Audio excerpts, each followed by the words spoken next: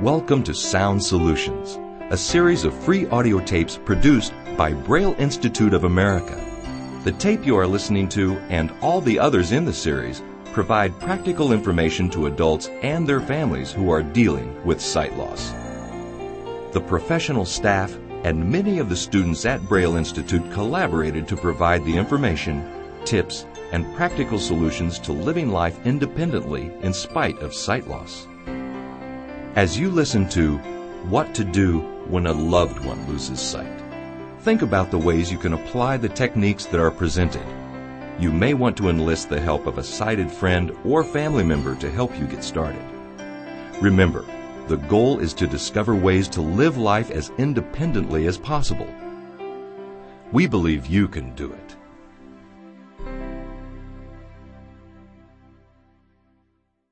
It's nice to just sit and rock, don't you think? Yeah, it's nice. Some of our nicest times are when we just sit and rock together. Don't you think? Yeah. Used to be. Yeah. Charlotte, what used to be is a part of yesterday. We have to be concerned with today and tomorrow for sure. Yeah, well, yesterday I could see. I could do things. Today I sit and rock. Oh, come on. You still do things. You just do them differently. Charlie, will you just leave me alone, please? Please. Hon, I know you're scared. I know you're angry. Charlie, I can't see. I can't read. I can't cook. I can't drive. I can't even cross the street. I'm talking and I can't even see who I'm talking to. I can read to you. I can drive wherever you want to go. I can cook for us. Look, I know you can, and I'm sure that you will. I'm also sure that I have lost control of my own life. What you have lost is the ability to see. And honey, I know that's got to be a tremendous loss. But people get through this, and you will too. There are people who can help you. There are ways. Charlie, look, I know you mean well. I know you want to help me. But right now, all I want is just to be left alone. She's scared. She's angry, frustrated, and sad. Loss of vision brings with it many other losses, not one of which was planned on. You can't drive. You can't read. There's a loss of independence. And for a while at least, a loss of self-confidence. I have lost control of my own life. The shock of losing your eyesight is overwhelming at first. And grieving the loss is to be expected. Grieving is natural and even necessary to get through the shock, and she will get through it, but it'll take time. It'll take as long as it takes. The same is true for you, by the way. Your loss, your shock, anxiety, and sadness, just as real as hers, just as valid, and just as in her case, there's no one way or right way to get through it, and it will take as long as it takes to absorb some of the feelings of devastation, fear, loneliness, and depression. Yesterday I could see. I could do things. Today To acknowledge the loss and to understand that the grieving is important and natural for both of you will help you gather the strength you'll both have to let the feelings happen. The feelings of anxiety, anger, frustration, isolation, the loss of self, wanting to cry or scream. Where are you going? I'm going to the kitchen. Let me go. Let me help you. I know where my own kitchen is, Charlie, and I'm fine. She cries for me one day. She pushes me away the next. I know she's suffering. I know she's angry. But so am I. But who am I mad at? I can't be mad at her. Isn't anything... Charlie!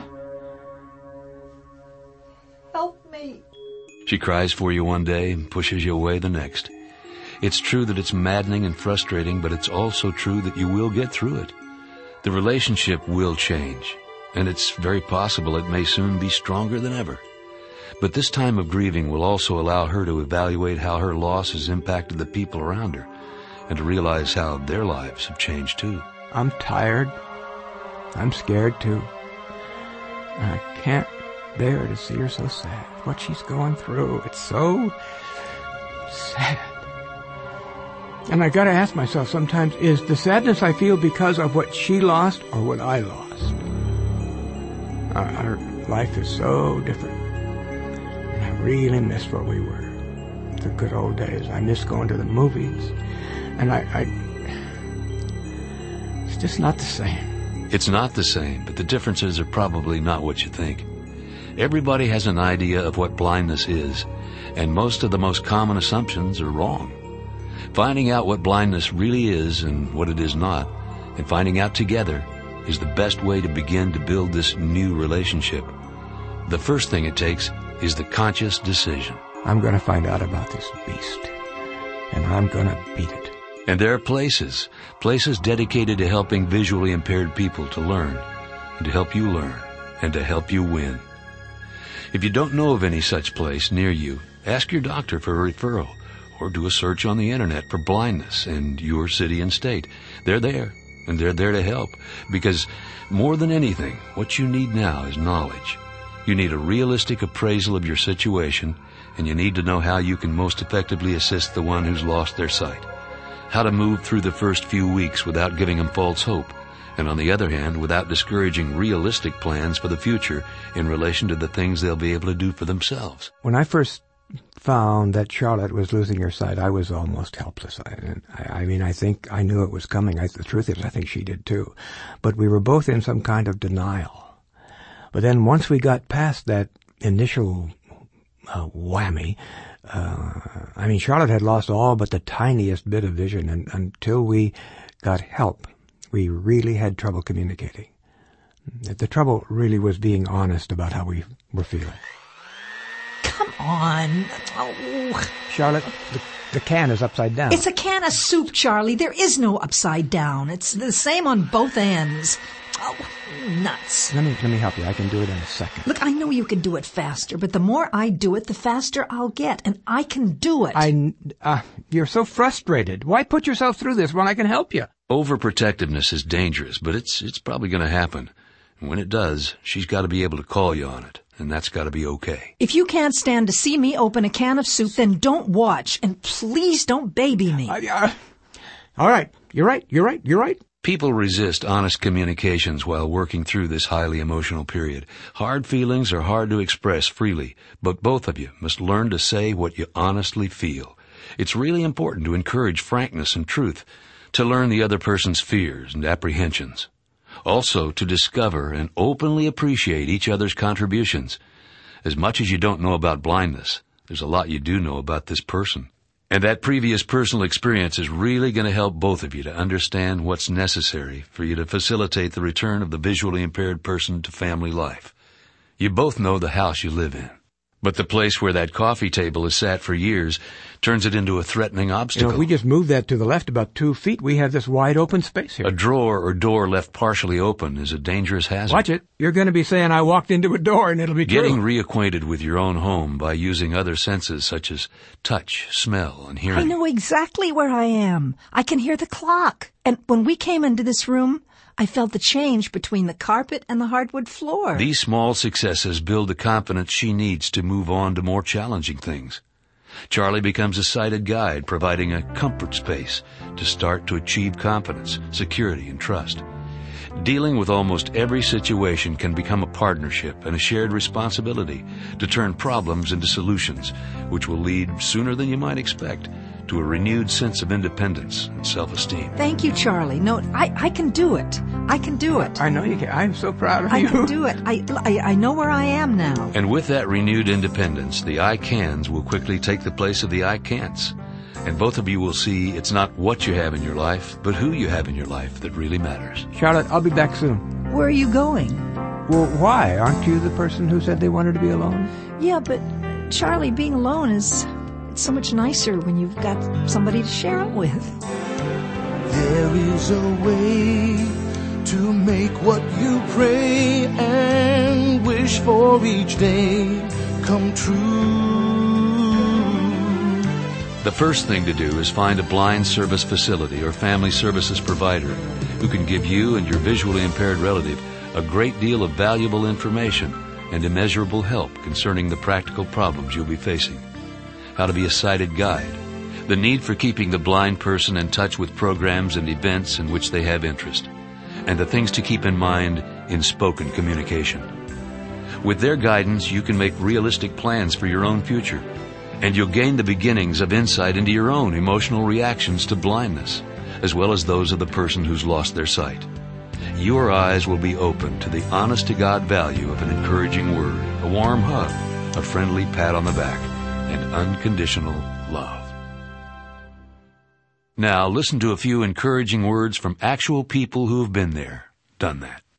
Well, when I first found out that my mother was losing her sight, I had absolutely no preparation for it. It was a total and complete shock. Well, I was overwhelmed, and I have you handle it the way you handle anything else. You just handle it one detail at a time.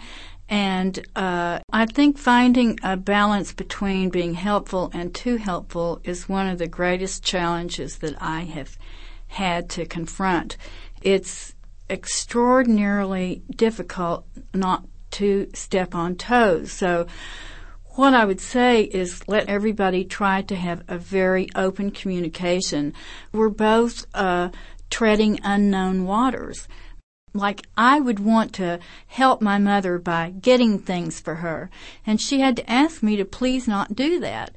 Please let me get. She wants to not be useless.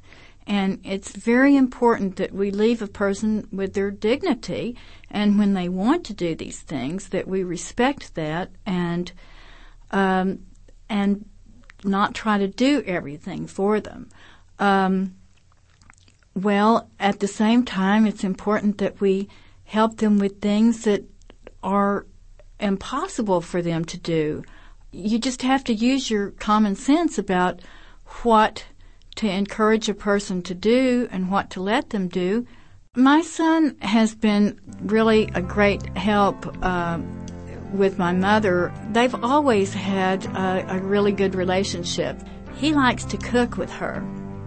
So now she tells him what ingredients have to go in, and he fixes the item. My mother plays the piano. She still plays, and he is the cook at night. And so before she goes upstairs to bed after we've eaten, then he just makes her play several songs. And that's something that we all enjoy together. And I think that it's a lot of fun for her to have people who want to listen to her play the piano. Listen, I'm standing here telling this in a very calm manner, but I want to tell you that I have experienced 185 emotional responses at once, many times, and my greatest challenge is just to not show my frustration. It is an overwhelming situation for everyone on many different levels. You can achieve the things you believe. Just keep on believing it's true.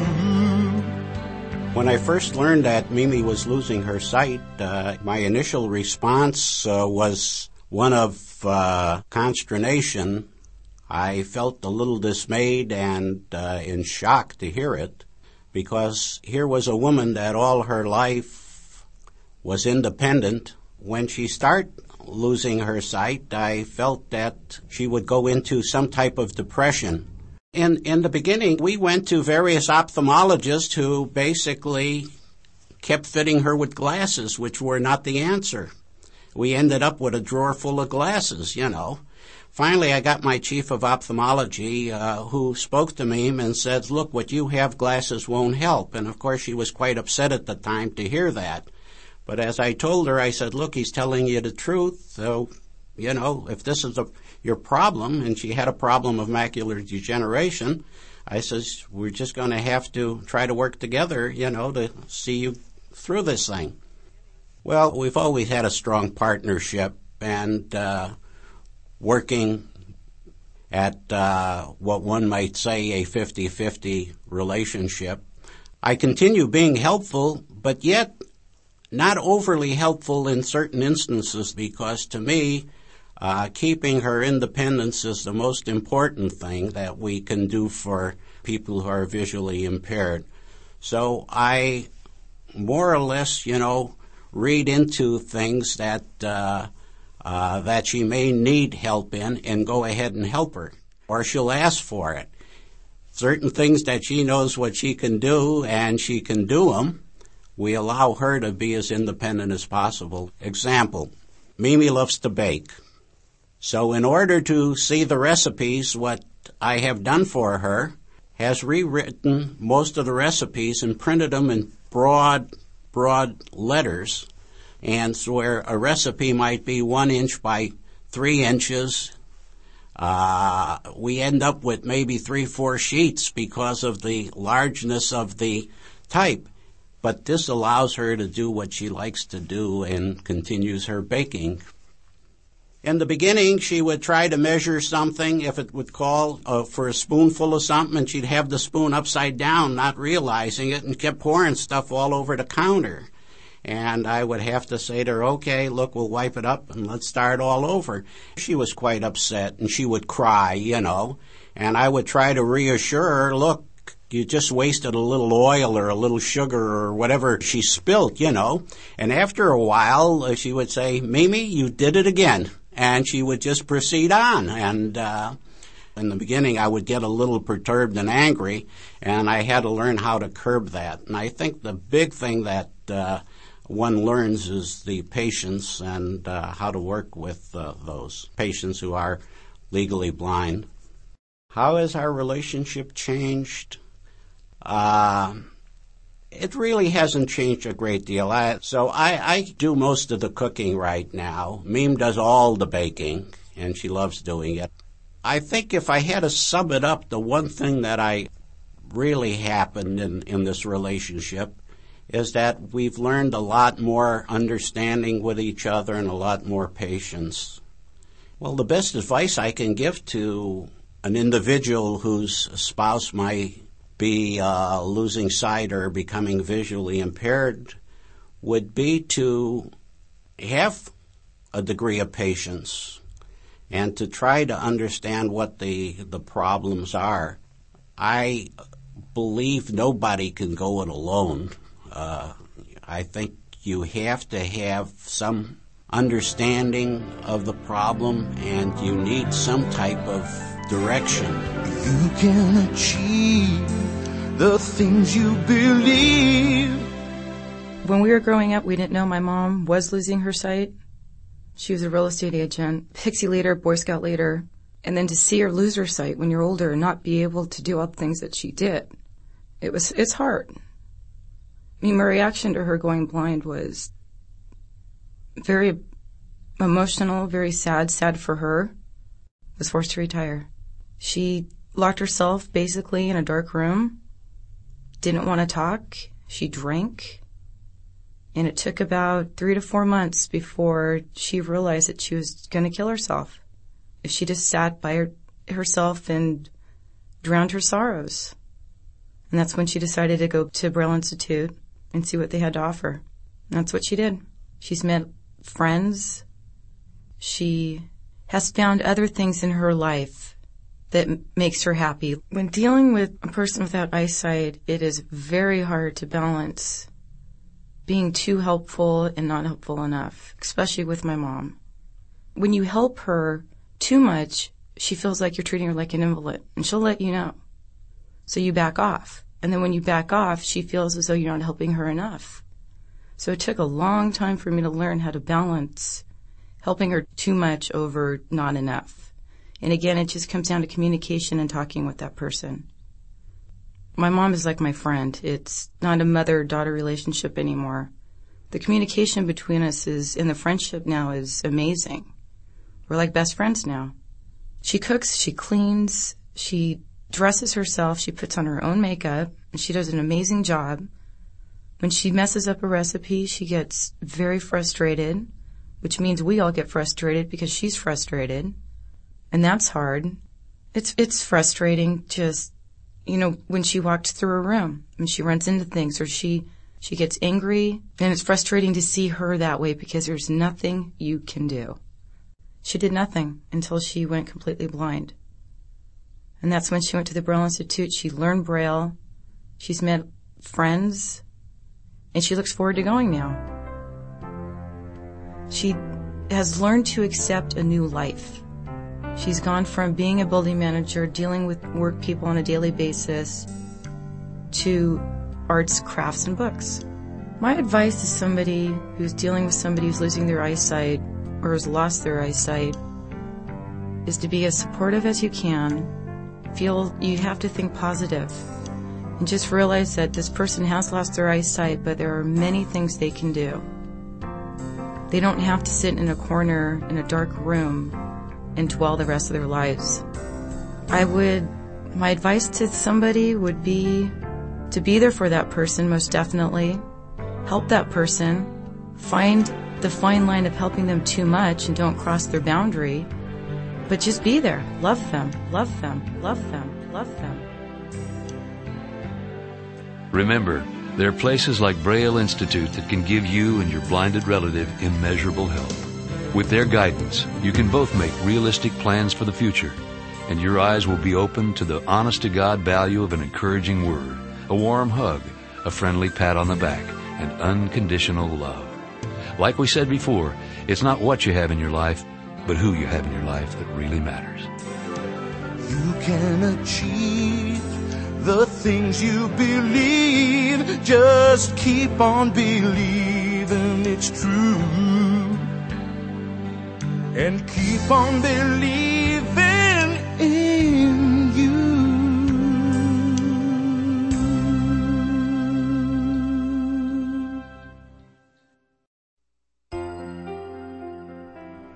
You've been listening to What to Do When a Loved One Loses Sight, one of the audio tapes in the series Sound Solutions.